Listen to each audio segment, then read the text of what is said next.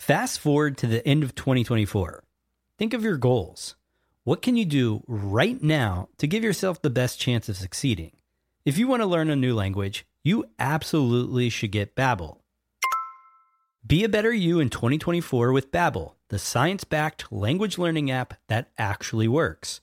Don't pay hundreds of dollars for private tutors or waste hours on apps that don't really help you speak the language. Babbel's quick 10-minute lessons are handcrafted by over 200 language experts to help you start speaking a new language in as little as 3 weeks. I absolutely love Babbel because their courses help me learn real-life conversational skills. It's so easy to learn how to order food, ask for directions, speak to the locals without having to consult language apps.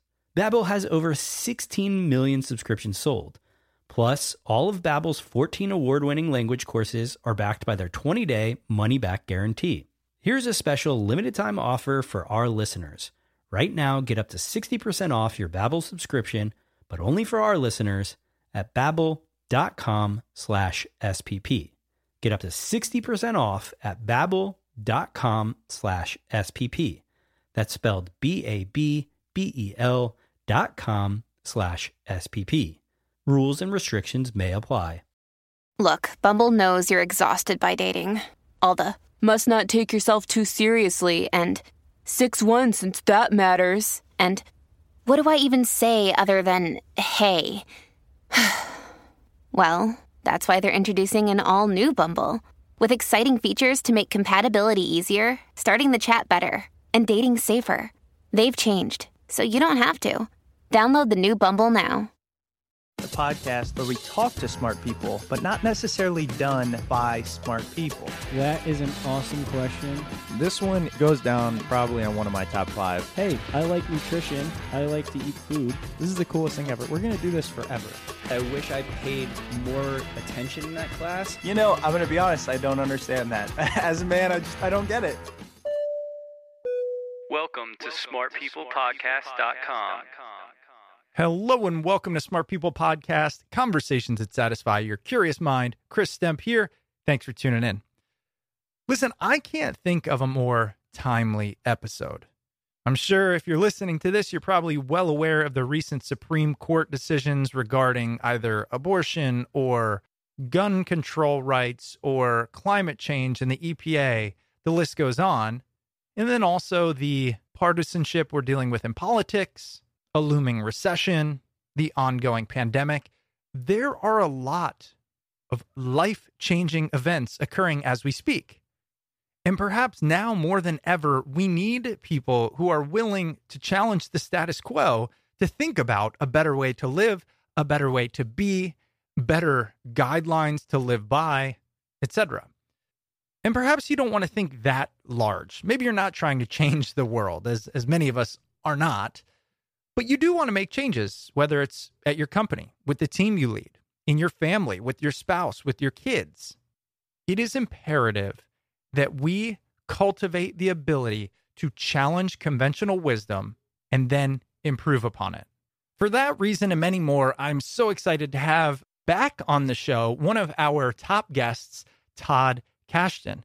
And Todd is the author of a brand new book called The Art of Insubordination: How to Dissent and Defy Effectively.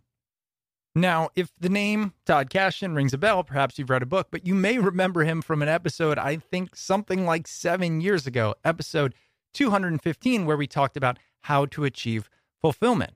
Todd is an exceptional thinker, but also an excellent communicator. And those two things don't go together that often. And when they do, well, that's called podcast gold, which honestly, I think this episode is. As you can assume from the introduction, this episode is about many things, but primarily it's what does it mean to dissent or defy effectively? Why do we need to do that? And then, of course, how do we do that?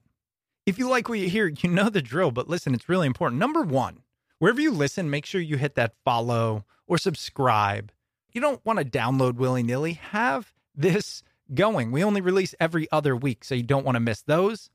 And tell a friend, these are the kinds of conversations, the nuance, the detail, the time that we need to be having. And really, podcasting is one of the only places left for them. We're not trying to be flashy. We're not trying to only talk with the stars. We're trying to improve the way people think and question.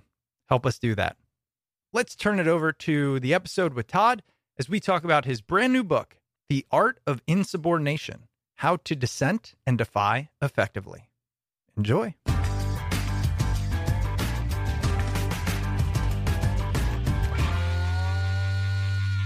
Listen, you got this new book, The Art of Insubordination.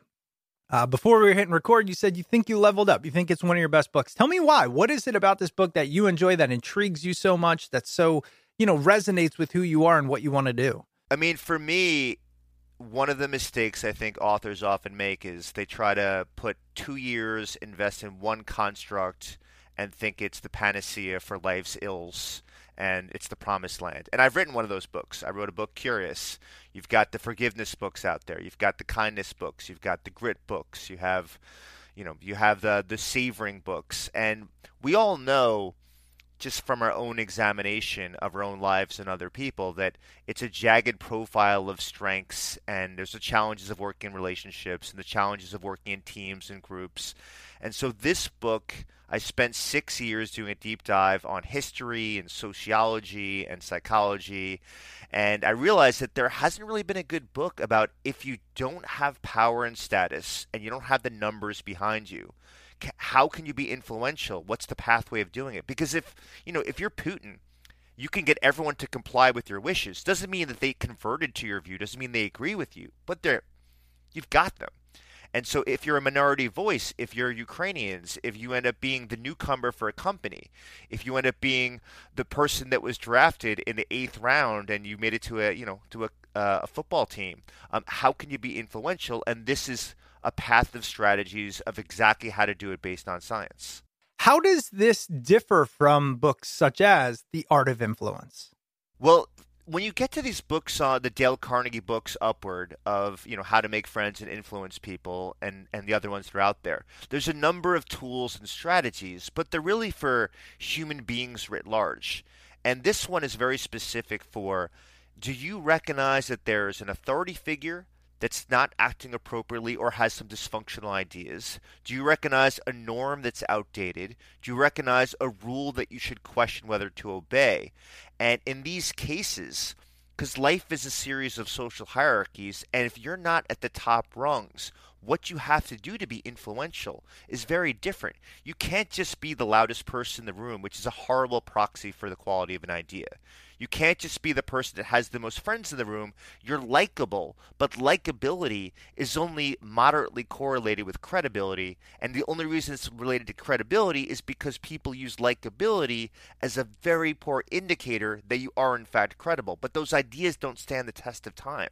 What happens when you have a good idea, a good insight, or a good criticism, but you don't have the ability to push people to agree with you automatically? So for that type of influence, it's very contextualized, and every one of us, every human being, even the Elon Musks, even the Steve Jobs, even the Beyoncés, they've had points where they're in a room with power players where these are the strategies that are going to be useful. Man, you hit on a word there that I've spent such a large portion of my life thinking about, which is likability. Especially professionally, I've often thought, if they like me, then it will work out. And honestly, for the majority of it, I think it has. I'm pretty sure I got my first job just because they liked me, right? I played golf. We went to similar, schools and did similar things. And so, okay, you're hired. But then when you contrast that with some of these world movers, the Musks and the Jobs, and a lot of people that are a little prickly, I don't think we would call them likable. What's the difference between if I'm just an average guy trying to change something, get my ideas across, have some influence, but I'm not Elon Musk, I'm not Steve Jobs trying to take over the world? Does likability play a factor when we're playing at that maybe JV level, if you want? It does, but it's a little bit more particular. So let's get into the nuances of likability. So you could think of influence as having 3 pillars. One is how trustworthy are you? One is how biased are you? And the other one is how competent are you? Now, many a times when it comes to a group setting or it comes to an audience, they focus too much on, do I believe someone is trustworthy? They don't focus on the bias. Basically, do you have a psychological conflict of interest? So if it ends up being that you created a new measure for organizations to measure leadership, and I called it the Kashdan Leadership Quotient, well, now every time that I talk about the science and the benefits and why it's better than its competitors, I have a psychological and a financial conflict of interest.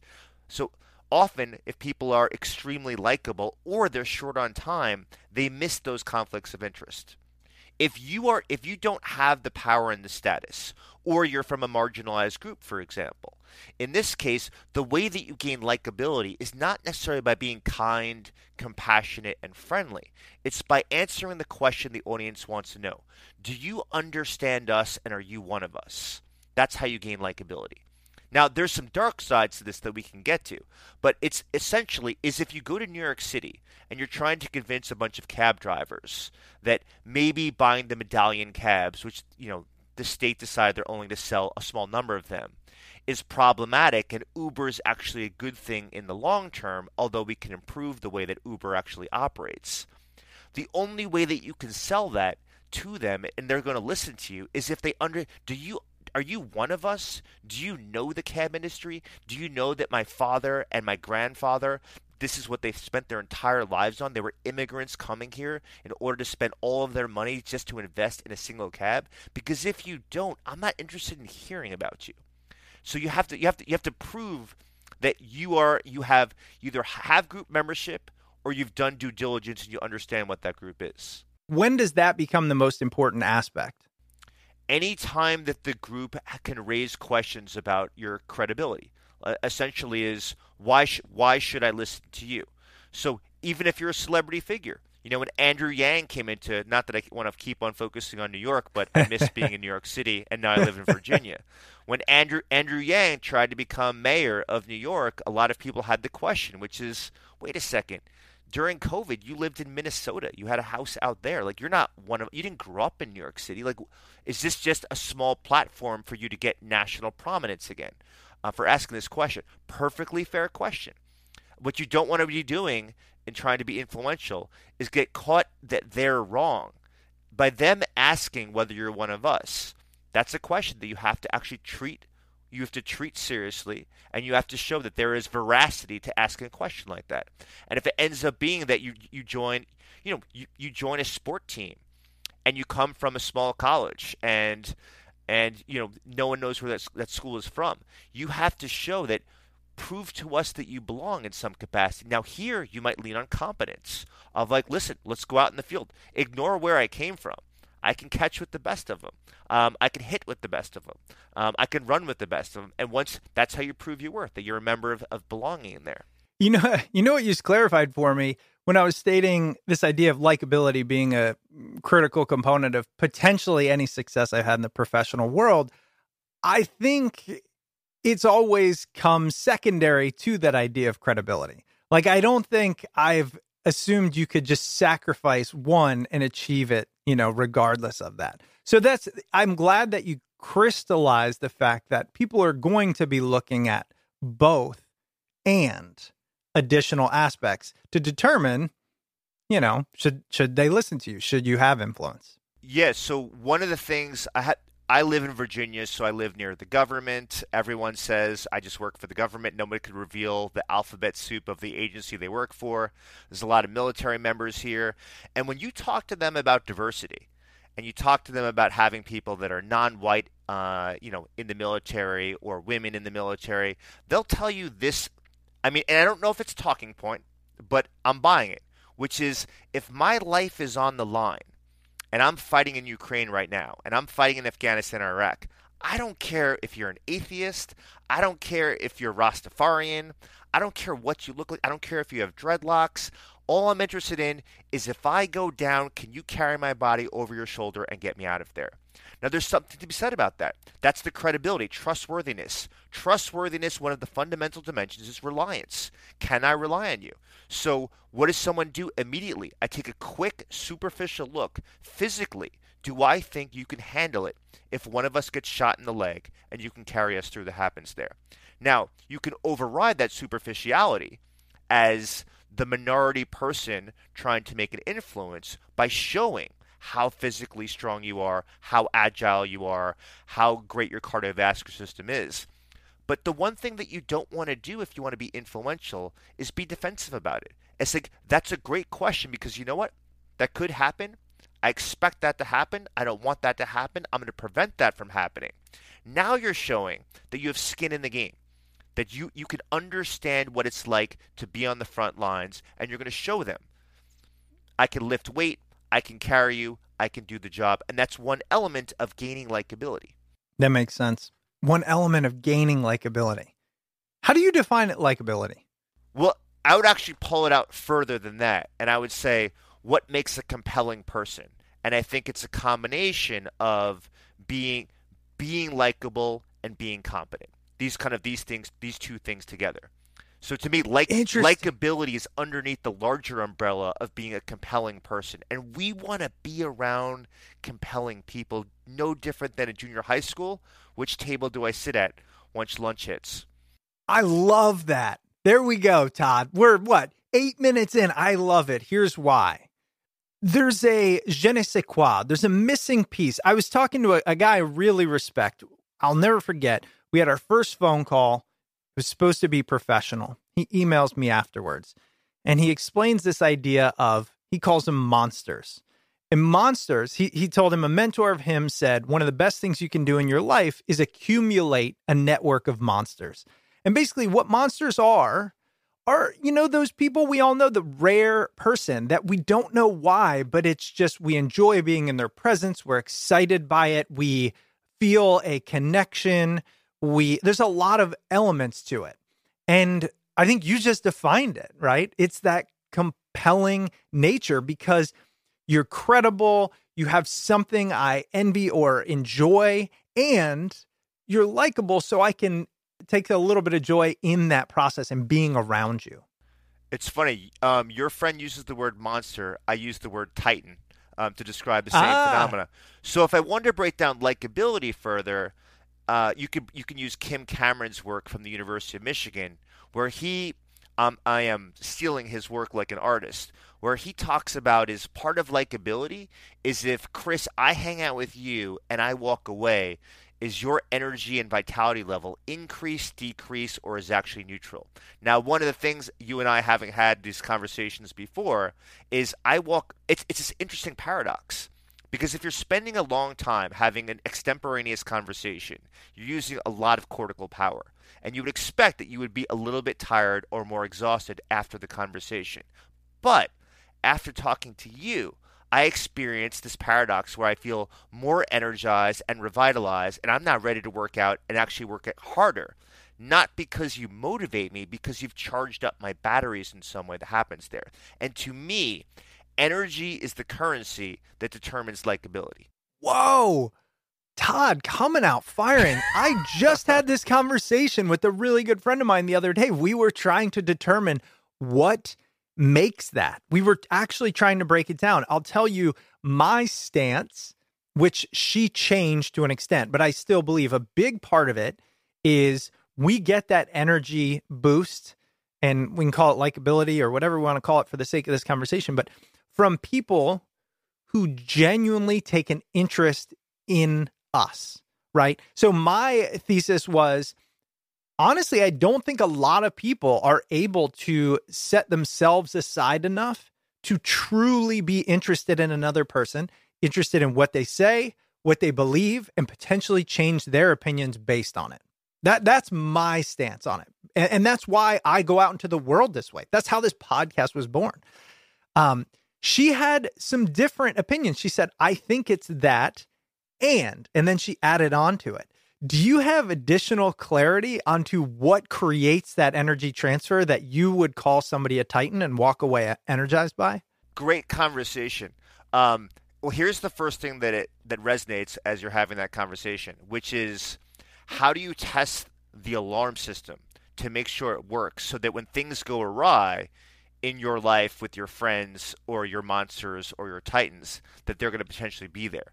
So one of the ways that you test the alarm system to make sure, like, would you be supportive of me if I got stage 3 cancer? Would you be supportive of me if I lost my job? And I can count on you in terms of opening up your Rolodex or whatever it is in 2022, the metaphor, and help me out. One way is you share accomplishments and triumphs that you have in your life, and you see, are people, as you're saying, able to subject their ego and put it on ice for a little while and listen to you and respond to you and take an interest in your triumphs and accomplishments. Now, you already had the positive event. They haven't had the positive event. But can they bask in that and ask questions and like, oh, what happened? Oh, how did they tell you about the award? Oh, does the award come with any benefits that comes there? Who else were you nominated? How do you actually apply for this award in the first place? So they're not just saying, good on you for getting an award. They're actually expanding your memory banks about the conversation by looking for the details. And that elaboration of those positive experiences is a way to test of, oh, you care for and validate what I'm interested in, and this shows that you care about my own well-being. And those moments are the building blocks for developing a relationship where you don't have to be concerned about likability. You don't have to be concerned about having your game on when you're talking to somebody. You don't have to be concerned about self-presentation. Do I have to look intelligent or kind or virtuous? Because we're already establishing it, and now we can just be ourselves. And that is, to be effortlessly yourself is the fundamental ingredient of a healthy friendship or a healthy alliance. This episode is brought to you by Rocket Money. I've always struggled with finding time to manage my finances. At the end of a busy week, the last thing I want to do is spend time budgeting all of my expenses or tracking down customer service teams to cancel old subscriptions I no longer use. But now, I use Rocket Money, and it does all of that for me. Rocket Money is a personal finance app that finds and cancels your unwanted subscriptions, monitors your spending, and helps lower your bills so that you can grow your savings. With Rocket Money, I have full control over my subscriptions and a clear view of my expenses. I can see all of my subscriptions in one place, and if I see something I don't want, Rocket Money can help me cancel it with a few taps. I love how the dashboard shows me this month's spending compared to last month's, so I can clearly see my spending habits. Rocket Money will even try to negotiate your bills for you by up to 20%. All you have to do is submit a picture of your bill, and Rocket Money takes care of the rest. They'll deal with customer service for you.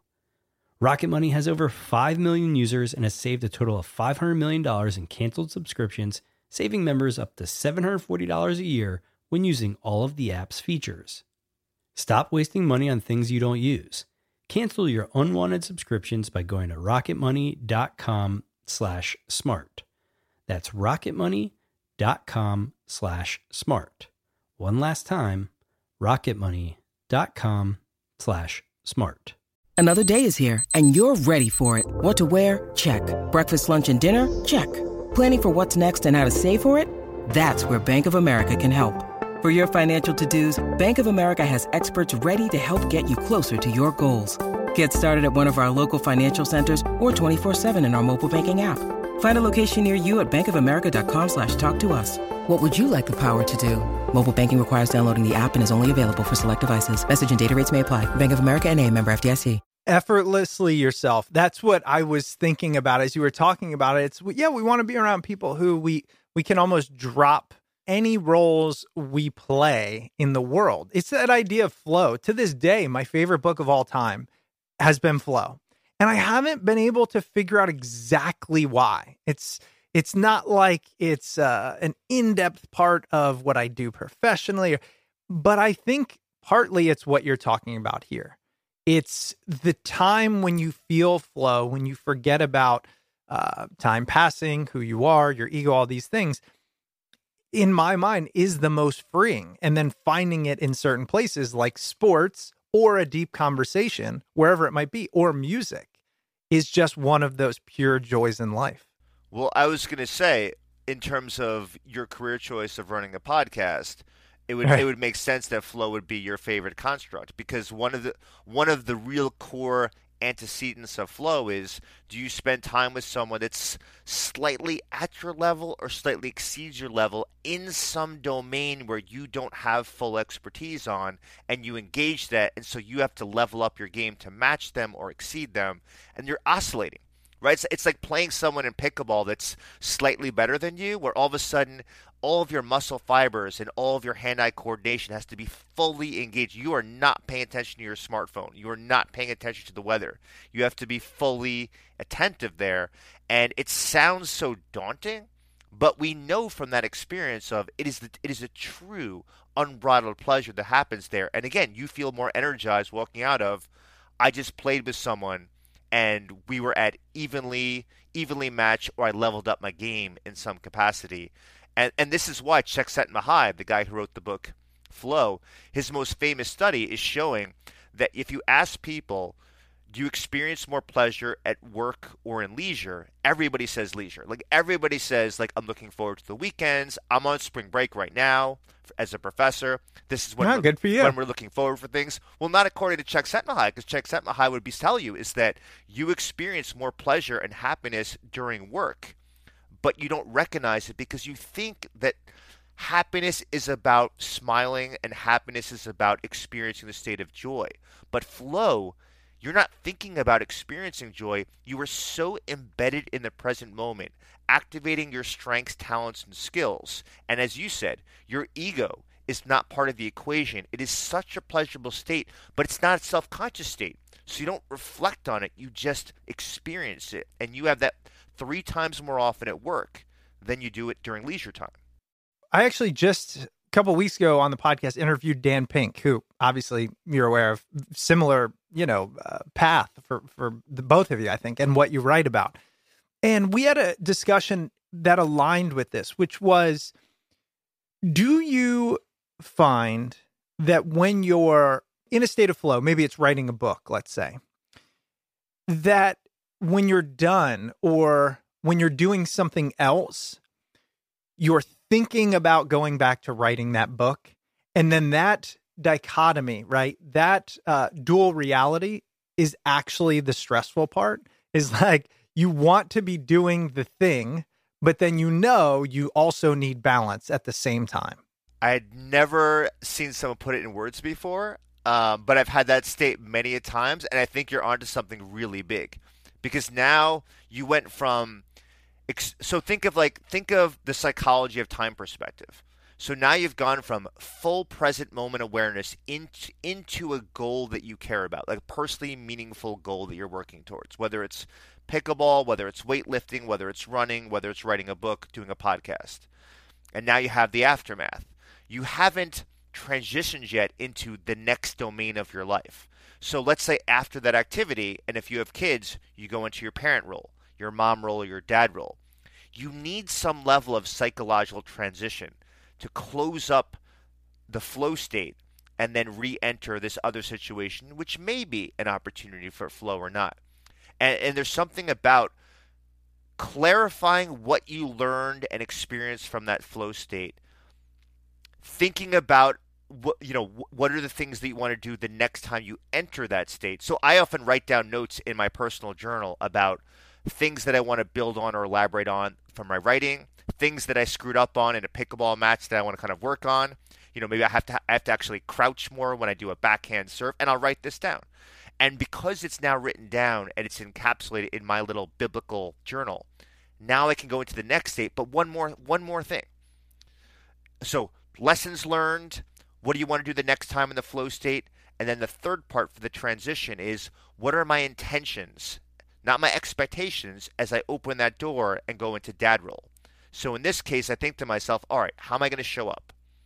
And for me, it's always, I want to be present. I want to be empathetic, and I want to learn exactly what it is they're interested in, not what I'm interested in. Going back to what you said before, people often forget to leave their ego behind. And the third one is, I want to bring my playfulness into my father role. because many of us have experienced, those of us who are in our 30s and 40s experienced some pretty hard crusty dad figures who are much more about the stick and much less about kind of the soft hug that happens there. So I'm bringing the love, I'm bringing the playfulness, I'm bringing the presence, and I'm bringing the empathy. The thing about the intentions as I transition away so it's less stressful is my kids could ignore me completely. They could just say, listen, I'm talking to my friends right now. Dad, I don't have time for you. With intentions, nothing. I showed up exactly as I wanted to show up, and I could check the box off and feel good about it. And because of the empathy, I'm like, hey, listen, you're kids. You should be spending time with your friends. And there's no sour feelings and there's no negativity as I enter that state. And I think, not that I don't want to judge parents too hard, but when you go in with expectations, you're setting yourself up for disaster because your kids might not be ready for you, even though you're ready for them. So that's almost another example of an idea I've heard of, which is kind of basing your reality on your actions as opposed to the result of those actions. In the example of the kid, right, you go and you say, look, here's my intent, here's what I'm going to do. But given the fact I can't control the outcome, I also don't need to be necessarily upset or concerned with it. So if my intent is this, I execute on that intent, and then the result isn't what I anticipated, that's okay because I controlled what I can. Yeah, it's interesting. I have to think about that because in some way, I'm not sure process and outcome is a perfect analog because the outcome is, was I present? Was I empathetic? And then was I bringing the play and the love? And so it's not even in the zeitgeist in terms of the outcome of my interaction with the kid. Wait. So now what I think we're talking about is having different goals, meaning the goal is, did I do what I wanted to do? And that's what you're defining as an outcome almost, right? Was I empathetic? Check. Yes. But that means then you are almost, like you said, it's not even in the zeitgeist. You're not paying attention at all, really, to the impact that has. And I don't know how to separate those things. And I know it's a great source of stress for me because, for example, let's say I were to write a book, and I'm saying that just given what you do, I have found in talking to hundreds of authors, right? They're like, I write because I like to write. I want to put the work out there. I want to get better. I want to be proud of it. The ones that keep doing it rarely say, I want to be a bestseller. I want to get rich. I want to do all those things. And I'm not very good at that, admittedly. Like, I'm just not. So are you? And if so, how do we do that? So I'm with you. So this is I am a work in progress like most human beings. So I have not nailed this down. And I push back on the people, which I don't believe them, when they say, well, I'm just doing it for that one person that I influence who writes me that one email. So I spent 6 years in monk mode, all those days looking outside my window for my kids playing wiffle ball, and I sat there. And no. Just one person. Not buying that. That's No, I'm not buying it either, by the way. Unless it's like, I'm saving one life. But aside from that, or like I've really influenced not. the Dalai Lama, who's now changed his teachings and has gotten leveled up his game because of me. I think, like most things, we have to recognize that the human brain oscillates between states. In the last book, when I think that's the one we spoke of at the last podcast, The Upside of Your Dark Side. Robert and I had a chapter about, the benefits of mindlessness and saying that the human brain cannot stay in a mindful state all the time. And so when you get these lessons and these workshops and you go to these yoga classes or meditation classes, and they talked about being mindful, what I don't think they spend sufficient time is that how do you deal with the oscillations, which is what I love what you're doing. You're talking about oscillating between flow and then the post-mortem after the flow. And again, Csikszentmihalyi didn't spend sufficient time on this. I think this is the beauty of books, is they're meant to be living creatures that the reader works with and thinks of new questions that the authors didn't ask before. So I think there's an element of being compassionate about yourself when you do become outcome focused and you do think about how many units did I sell, and you do think about how many downloads did this podcast episode have, and you do think to yourself, how many times did my romantic partner How many minutes does my romantic partner want to spend with me, having their arm around me, holding my hand as we're at a social gathering versus spending time with all the other interesting people in the room? We have to give ourselves some compassion, some self-compassion of not judging ourselves by things that are outside of our control. And afterwards, the things that bug us, what's in our control that we can work towards. So if it ends up being writing a book and you haven't hit the bestseller list, which we know people know how to game the algorithm in this case, you can ask you can ask yourself the question of, is it getting momentum or not in terms of the cultures that I'm interested in? So, so for this book, for example, there's an interesting chapter where I get to talk about my favorite band of all time. And I recently Fugazi, and I got a chance to, interview. By the way, who is Fugazi? I read that chapter. I was like, what is Todd talking about? Did you listen? Did you listen? Because I put down my favorite songs in the book. I have not listened yet. Okay. This is the most important part of the book. I think there's a list of 5 songs that are my recommended songs to introduce yourself to Fugazi. So I had a fun thing last week, which is, there's these large, I think there's over 1 million fans on Spotify that's following Fugazi right now, even though they disbanded in about 2004, 2006. And I joined these groups that are Fugazi groups and said, hey, listen, I got a chance to interview the lead singer and kind of talk about the relevance of the way that they approach the music scene for influencing other people in other domains. And they ate it all up. And they were like, oh my God, I'm so glad people are talking about, finally someone is talking about, if you deconstruct the lessons from Fugazi, you can learn how to influence people better. And influencing that culture had the pleasure of being, anointed with an award from the Literary Society, because I wanted to write a book of, there's so much to learn from the Stooges and from MC5 and from the Ramones and all these years of kind of the punk rock history. They're lessons for leadership, and no one mixes the two because people think that they're not, that having the punk rock ethos of trying to find the best way that's often deviates from mainstream thinking is anathema to leadership, where you're trying to keep a culture and an organization intact. And yet we know, in a VUCA world that's volatile, uncertain, complex, and ambiguous, of course you need a punk rock ethos, which is, if you don't evolve, then the environment is the dominant force that you're responding to, as opposed to you predicting and anticipating what trends are important for a group to survive and to be healthy. I'm glad you mentioned it, because, of course, like we tend to do, especially when I talk to you, is we went in about 7 directions there. There were a couple of specific things I wanted to. So now I'll get back to really the linear approach to your book so we can walk people through this. But I will tell you, one of the things that struck me, first open the book, and I know this was intentional, knowing you, the preface. Now, if I'm buying a book or if I'm about to read a book, The Art of Insubordination. So I'm thinking about, okay, being insubordinate, what's that mean? Is that, standing up against a man? What is that? And then the preface says, essentially, this book is for anyone who believes that at least some elements of conventional wisdom and practice require urgent improvement. For anyone who yearns to see more justice in the world, more freedom, more financial stability, more purpose, more community, more humanity. And it goes on. Why does insubordination help get us those things? One of the most important things about insubordination is you don't have to agree with the principled rebel's idea.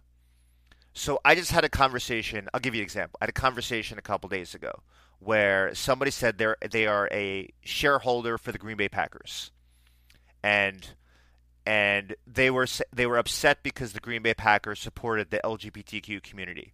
And Reggie White, who is a famous Green Bay Packer football team, for those people that don't know who are listening, spoke out and saying, we should support gay rights and have the rainbow flag represented here and there. This guy was upset. He was pissed off, and then he went further. He said, you know what? I was part of that lifestyle, quote unquote, and then Reggie White prayed for me, and now I'm no longer one of them. And I just feel that there's a lot of other values in this stakeholder group that he's not taking into consideration. Now, your immediate response as a professor, where everyone is someone who, is my potential student, I'm going to care for, I don't care what your demographic is to kind of be a little bit upset. But here's where this guy is beneficial. This principled rebel, we'll say, is he did speak something very important about the organization, which is when the leader does not take stock that there are heterogeneous values and heterogeneous personalities and perspectives, and only assumes that you are one congealed body, and I'm going to treat you as if you're a singular entity, and I don't care about the diversity that's in there. That's potentially problematic. Now, you don't have to agree with this guy, which I don't, his viewpoint, but by him speaking out, it makes people realize,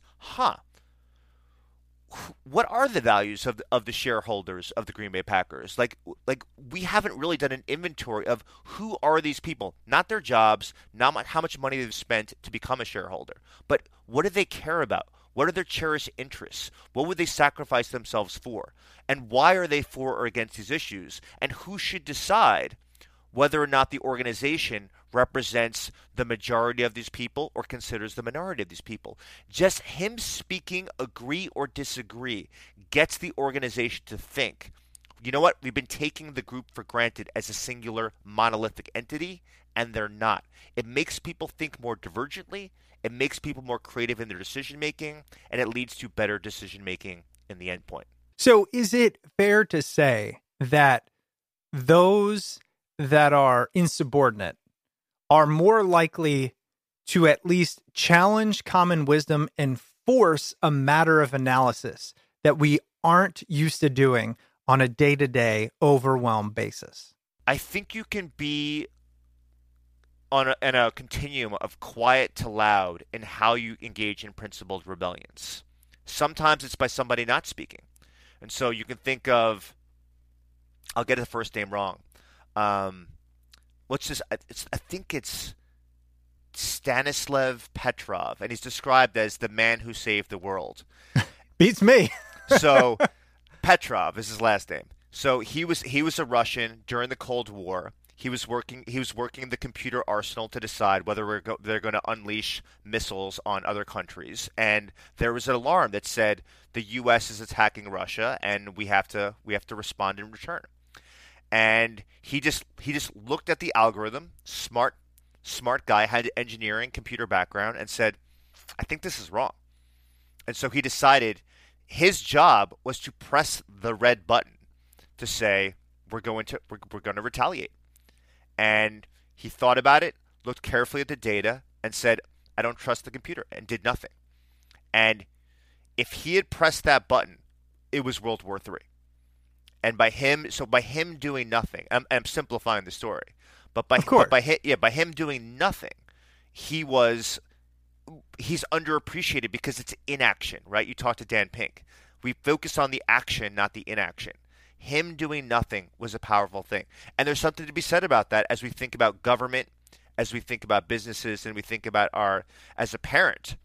You know, if your child comes home and they're 18 and it's the first time that they come home a little bit buzzed, and they didn't drive home, so somehow else they got home, by you potentially doing nothing and not reacting right then and there and waiting for the next day to have a conversation, that might be the best move in terms of a principled rebellious act where you are going against the status quo instinct of a parent.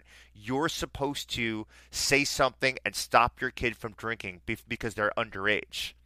And that's not always the right action to take. And sometimes we have to question popular sentiments because we know our kid, we know our household, we know how they're going to respond, and we have to think, what is the end game that we want? Do we want to upset them and create a punishment where they don't change their behavior, or do we want to have a serious conversation the next day to figure out what went on so that we can have a common understanding of what's healthy behavior, what's unhealthy behavior? When you need mealtime inspiration, it's worth shopping Kroger, where you'll find over 30,000 mouth-watering choices that excite your inner foodie. And no matter what tasty choice you make, you'll enjoy our everyday low prices, plus extra ways to save, like digital coupons worth over $600 each week. You can also save up to $1 off per gallon at the pump with fuel points. More savings and more inspiring flavors make shopping Kroger worth it every time. Kroger, fresh for everyone. Fuel restrictions apply. I have a lot to say around that. Also, you just highlighted a interaction, a very similar interaction I had with my parents when I was younger. So that was kind of creepy. And they did. They responded with a sense of inaction that I will never forget. You know what? I'll tell this story. Yeah, please. Maybe we'll edit it out. I was probably 16. Actually, I was not even 16 because I couldn't drive. We had pagers back in the day. Don't judge me. I was not a drug dealer. Okay. We just had them.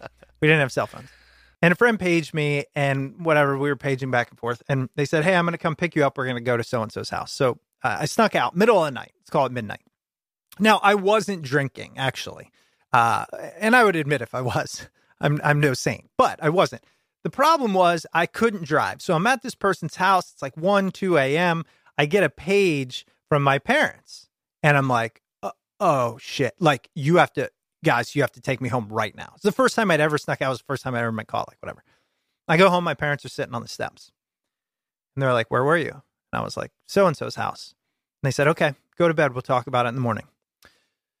Next morning comes. They say, how you doing? I said, good. They were like, what happened last night? I was like, look, somebody came pick me up and went to so-and-so's house. They were like, you good? You safe? You all right? I said, yeah. They said, okay, look, we trust you, but let's keep it that way. And that was the end of the conversation. And it was one of those defining moments because I really was a pretty good kid. And I always now ask myself, how do I parent my children the way my parents did?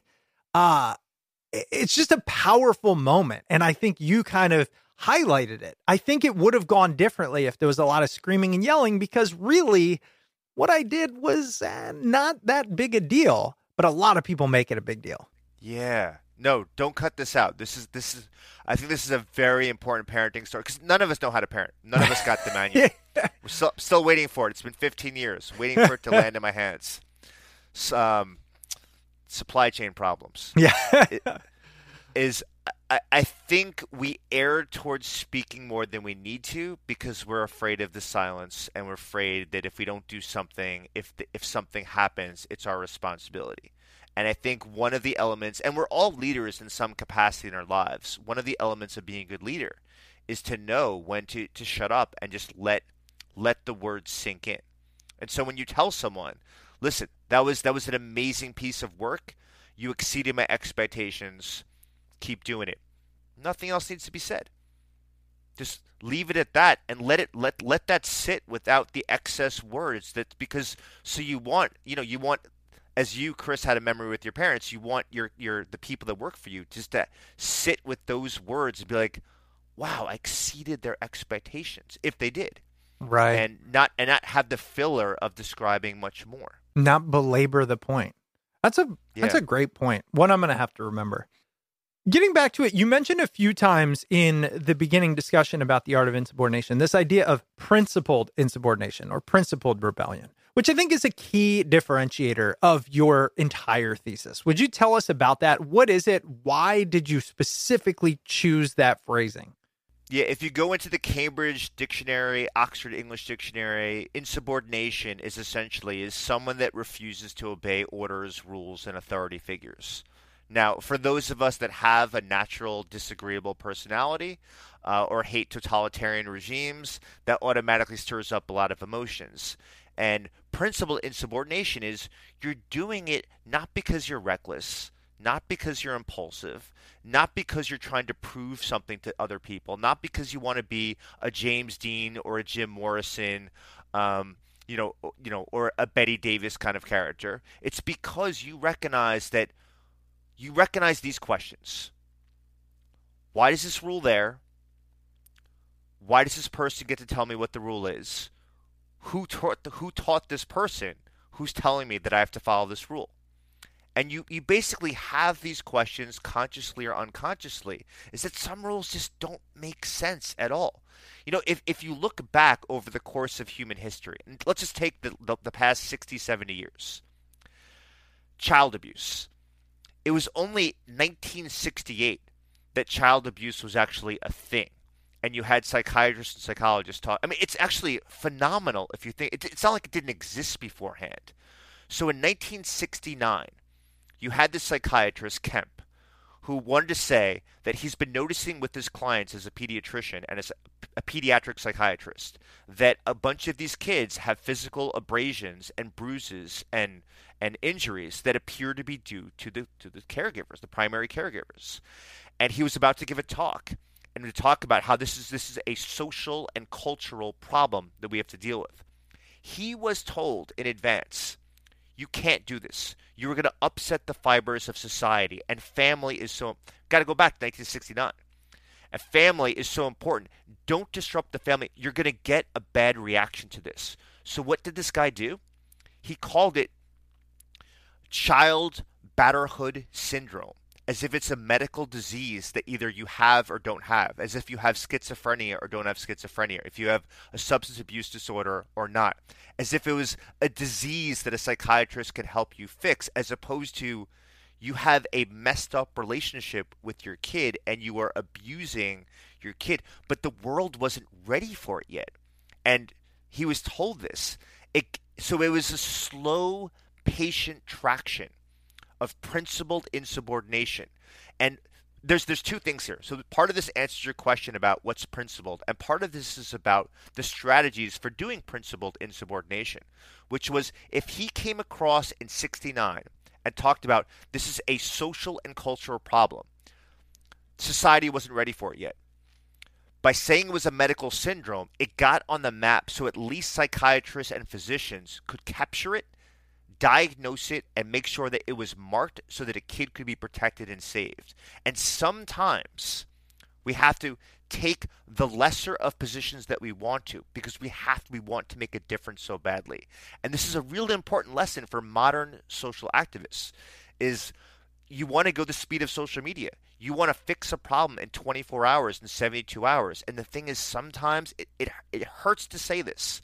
You have to pull back a little bit and not say exactly what you want to say, because you want the audience to be receptive to the message. Anytime I talk about things like influence, or in this case, a variance of that, this insubordination, I personally get a little worried that I won't be able to implement it because of this paradigm I have around being fully authentic. Meaning, it's hard for me to mince words or utilize tactics. And I'm not calling it a tactic, but really it's hard to sacrifice that authenticity for effectiveness. Now, logically, I don't necessarily agree, but there's just something about me. And I teach leadership development. So it comes from this idea that there's a lot of times you have to phrase things a certain way to get the output you want, which is what a lot of leaders do. One of the definitions is the skillful use of influence, right? Do you ever struggle with that? Or what do you say to the person who says, look, Todd, I want the results that come from this. I just don't know how to title it something different, kowtow to the audience, things of that nature to get the result I want. Yeah, as someone who works in organizations, I mean, this is a huge problem people have, as well as social activists have this. We can dissect any current trend right now, whether it's climate change, whether it's Black Lives Matter, whether it's book banning on the right or the left, whether it's focusing on transgender athletes in college sports and professional sports. Any of these topics, this comes up in terms of being authentic and genuine in your communications. And I think here's where people get mixed up. You can be genuine and authentic and not reveal everything that you're thinking about. You're able to, because there's nobody that we reveal everything to. Not our romantic partners, not our parents, not our best friends. We do have friends where they can take it to the grave and we can share our deepest insecurities and fears and dreams, but we still hold back strategically about the things that we share. I mean, authenticity is essentially the element of making sure that the interests and values that we hold dear, that are not a reflection of the groups that we're a member of, they're not a reflection of the groups we aspire to be of, but they are part of who we are as a person. That is what is the core element that infiltrates and infuses the message that we have. And this is a problem people have in society, is they have a hard time disentangling. What is it that I'm saying because I'm trying to show I'm a loyal group member, versus what am I saying because this is what I believe in. And I think one of the things that people, particularly in the United States, have a difficulty with is they can smell the disingenuousness. You hear people talk about beliefs that you've seen. You've seen that they don't stand for this, but this is their public persona that they're trying to play with. And one of the things that I would say is that to be an exceptional leader is that you have to allow some level of uncertainty that you believe in between objectively how the world is and how you want it to be, and the subjective part, which is this is an op-ed. This is what I prefer. This is what I desire. This is what I'm motivated to do. And when you can disentangle the objective data parts and the subjective op-ed parts, you're much more compelling in terms of the audience listening to you, but it's also, it resonates with you more as a person, is that you can be who you are and still be a leader. But part of that is it's okay to self-censor yourself a little bit and strategically, because you know that the audience might not be ready for the message, and you know that the end game is that you want to get people to understand that there's a benefit of going this way and not to have automatic defenses kind of pop up and operate. I feel like you just used some of your own, writing techniques on me there, because I'm imagining it. I don't know, but you definitely did just change my perspective on it, which is this idea that, look, sometimes by filtering, modifying, or essentially not sharing everything, doing it in a skillful way, you are better serving those around you than by just lazily saying, I'm going to present it in the way that makes sense to me, in my paradigm, in my opinion, which could honestly be slightly more selfish and also less impactful. Yeah, I'll take a concrete example, sticking back to parenting. So one of the things that I believe in personally is that if you don't teach your children about as if they are not young adults in the making, but kids trying to make sense of the world, and so exposing them when they're ready to movies that are before their time. So under the age of 13, seeing R-rated movies. I just had my 9-year-old watch The Matrix with me for the first time, awesome. Which was, I realized I still haven't figured out completely, even 20 years later, much less my 9-year-old. And when there's a violent scene, because I know she doesn't like violent scenes, I let her know, listen, I'm going to put my hands over your eyes because I know you don't like violent scenes, and we'll return back to the storyline that happens there. I have had many parents tell me very comfortably that, it is inappropriate parenting. There's a reason that movies have an R rating, which means under 17, not recommended. And I usually respond, who back to the principles, who are these people that come up with these ratings?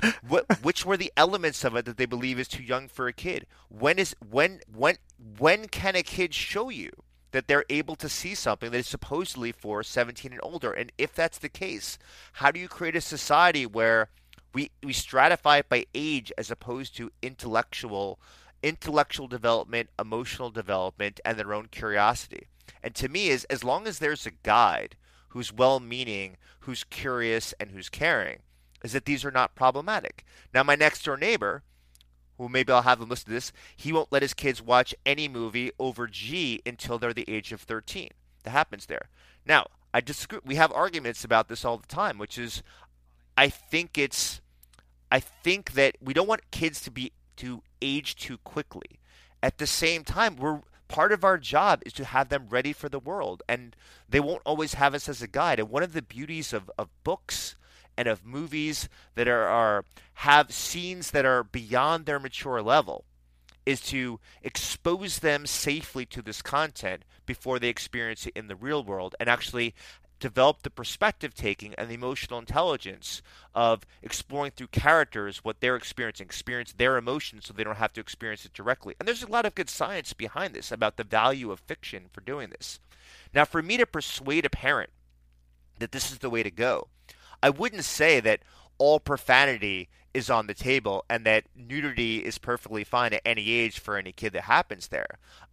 What I would say is that your job is to have conversations with your kid about all the topics about humanity, and you figure out what they're like as a person and what their personality is. And there is no paint by numbers approach in terms of what stimuli your child is acceptable or unacceptable for your kid, and it's going to constantly change. So unless you're gauging constantly, you are going to underestimate your kid's intelligence, their wisdom, and their fortitude if you don't go by a regular gauge of what they can and can't handle. Yeah, and for those listening who perk up around the pieces of this discussion that deal with parenting, there is a great part in this book about how to instill this idea of insubordination, of course, the principled approach. And I just wanted to highlight that because we don't have time to cover all of the nuances. But there was something here that I had to ask you, which is if you are making the case that we need this principled insubordination, my concern becomes in an age of fake news, false information, the dangers, the downside, when everyone has a megaphone, and I believe we're in a more tolerable time than ever before, if we start espousing the idea of question everything, push back, don't follow the norms, are we just lending or are we just pouring gasoline on the fire that assumes everybody should be airing all of their grievances, opinions, ideas that are not rooted in fact? I'm glad you brought this up because this is every era is the right time for principled rebels, but it feels like right now needs them more than ever, which is probably what everyone has said at every decade over the course of human history. Social media can be bifurcated into, it is amazing for the democratization of voices. You no longer need a podium. You don't need Penguin Books. You don't need Warner Music to tell you that you are officially a good singer. You can just go on there and just post whatever it is that you want to that happens there. At the same time, as you're saying, it's very hard to separate objective facts and subjective interpretations. What I would argue is that everybody should have healthy sense of skepticism, but really understand what skepticism means. Skepticism is not cynicism. Skepticism is the notion of you need to provide some evidence to me that what you're saying go back to credibility, it's trustworthy, it's unbiased, you're providing unvarnished information, and you have the competence to actually talk about the topic you're talking on.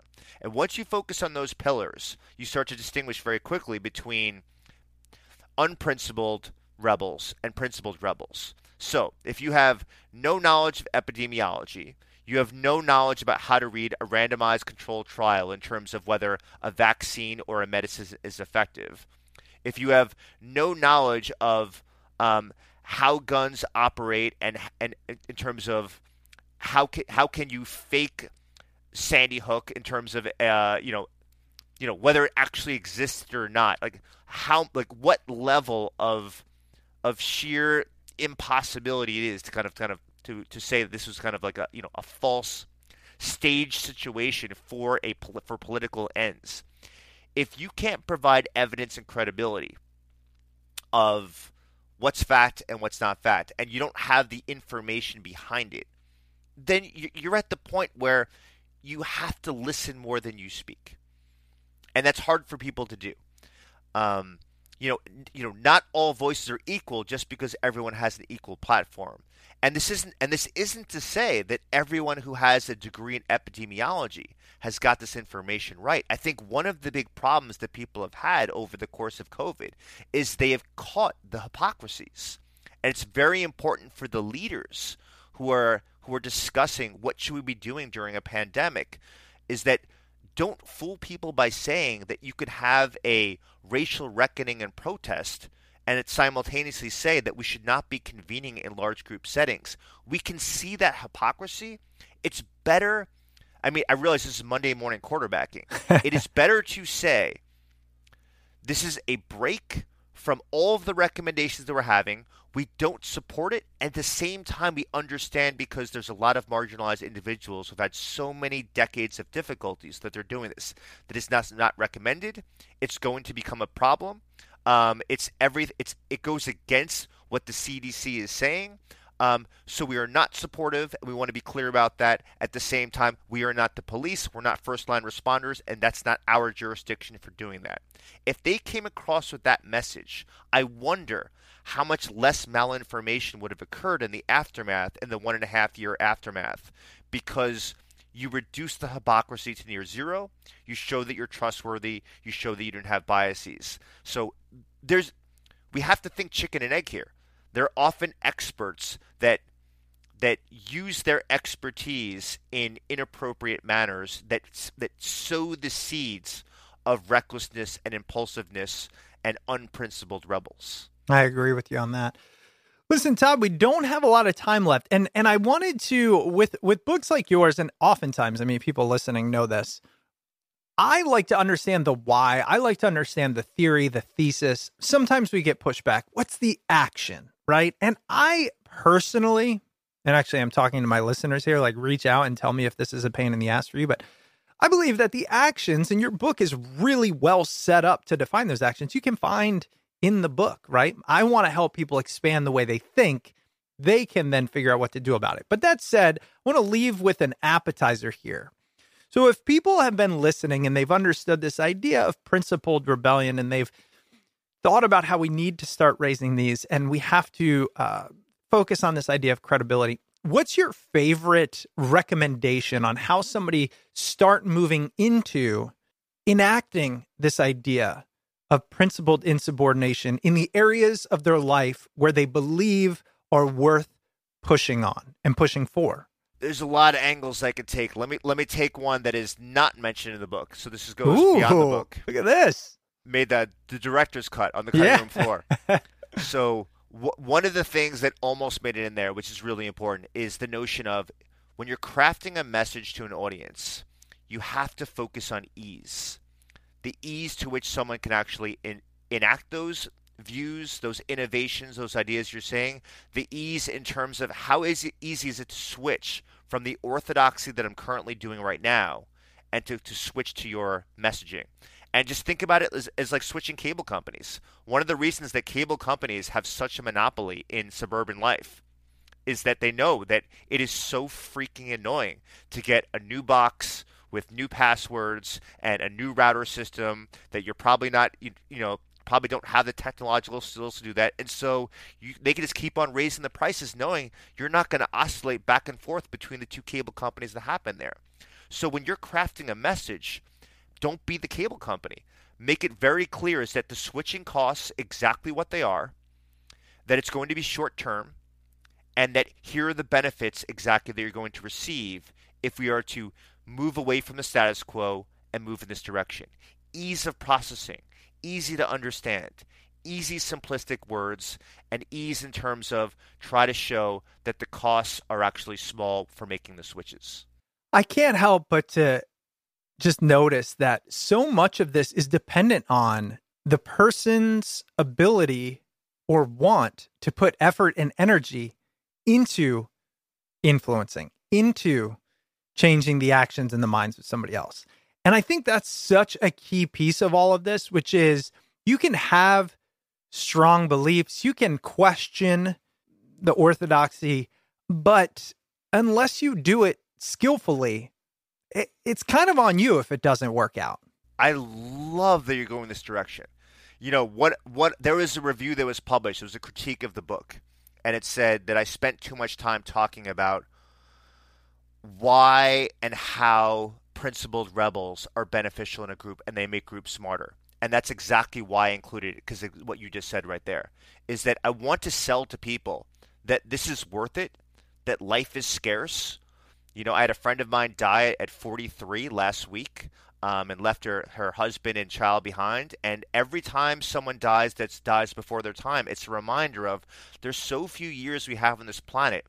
And to pay a dividend to future Chris and future Todd and the future version of all the listeners that are on this podcast, which is you are going to want to say 20 years from now, I chose the meaningful path. I chose to try to persuade people that here's a better way to approach the organization I'm in, the neighborhood I'm in, the society I'm in, and I got a lot of friction, and I was ostracized, and I was rejected, but I knew that I would be so upset with myself and have so much regret if I didn't at least try doing that. And you're right, it is a big responsibility. There is a big onus on the principled rebel to actually want to do this. And what I'm arguing is it's worth it because every society evolves quicker as a function of a few principled rebels getting together as a coalition and saying, you know what? This is not the way society should function, and we're going to make sure that it improves in a better way. Todd, you just lit me up, man. You lit me up. There's a couple of things that for about 15, 20 years, I'm just like, we're getting it wrong. We're getting it wrong. And really, I haven't done a lot about it. And what you just said, coupled with, and it was just the other day, that's why it's on my mind, but Dan Pink's book about regret has really been on my mind. Like, what are the things I will regret? And he changed the way I think about it. So this idea of taking that stance and then thoughtfully influencing others around that stance, it's a worthy endeavor. And I think your book provides a really good blueprint for how to do it. No, I appreciate that. And I should probably add one other thing because we didn't hit this. Yeah. There's another element that's not in the book. There's a quiz on my website about the 4 archetypes of principled rebels. And one of them is what I call the niche carver, seeing it over history. And this is about the rebellion is not against society. It's about how you should live your life. And so I've met so many people that decided that, hey, I don't want to have kids. And, people look down on them. And people that have decided, like, I don't want to live with my romantic partner. I want to have 2 separate houses because I love my autonomy so much. And I want to say to people is these are acts of principled rebellion. As you're saying that, why is there a single path to well-being and I view a different way for living my life, and I'm not detracting from anyone else's well-being? And I want to empower people to recognize and consider that there are ways off the beaten path that will be more fulfilling for you, and they'll be challenging, and you'll get friction, and it'll be worth it because, again, you only got one life. Well, Todd, this 7-year hiatus has lived up to the hype. I really appreciate you taking time to be on the show and just enjoyed every second of it. Again, the book is The Art of Insubordination, How to Dissent and Defy Effectively. Where else can we go, Todd? I've seen you out there. You're out there, man. You're really stepping up your content game. And this, like you said, I think one of the best things I've seen you create. So congratulations on that. Where can the audience find you, learn more, read more from you? Oh, I appreciate that. Thankfully, there are no bots, so I have my name, Todd Kashdan, on Twitter and LinkedIn and Facebook and Instagram. And really, I'm anyone who's interested in this stuff. I mean, I want to create an entire battalion of characters who just live life their own way, and they're focusing on society's well-being and their well-being and trying to, make the world better. I mean, the world constantly moves towards a utopian ideal, and we need people who are going to speed it up because who knows how long the Earth's going to be around for. What a great way to do your own art of insubordination. I see what you're doing. You're living your thesis here. Todd, thanks so much for being on the show. No, my pleasure. A big thank you to this week's guest, Todd Kashdan. The episode was hosted, as always, by Chris Stemp and produced by yours truly, John Rojas. Todd's book, The Art of Insubordination, How to Dissent and Defy Effectively, is available wherever books are sold. And now for the quick housekeeping items. If you'd ever like to reach out to the show, you can email us at smartpeoplepodcast@gmail.com or message us on Twitter @smartpeoplepod. If you enjoy the show and want to support us financially, you can head over to Patreon at patreon.com/smartpeoplepodcast. And of course, if you want to stay up to date with all things Smart People Podcast, head over to the website, smartpeoplepodcast.com, and sign up for the newsletter. All right, that's it for us this week. Make sure you stay tuned because we've got a lot of great interviews coming up, and we'll see you all next episode.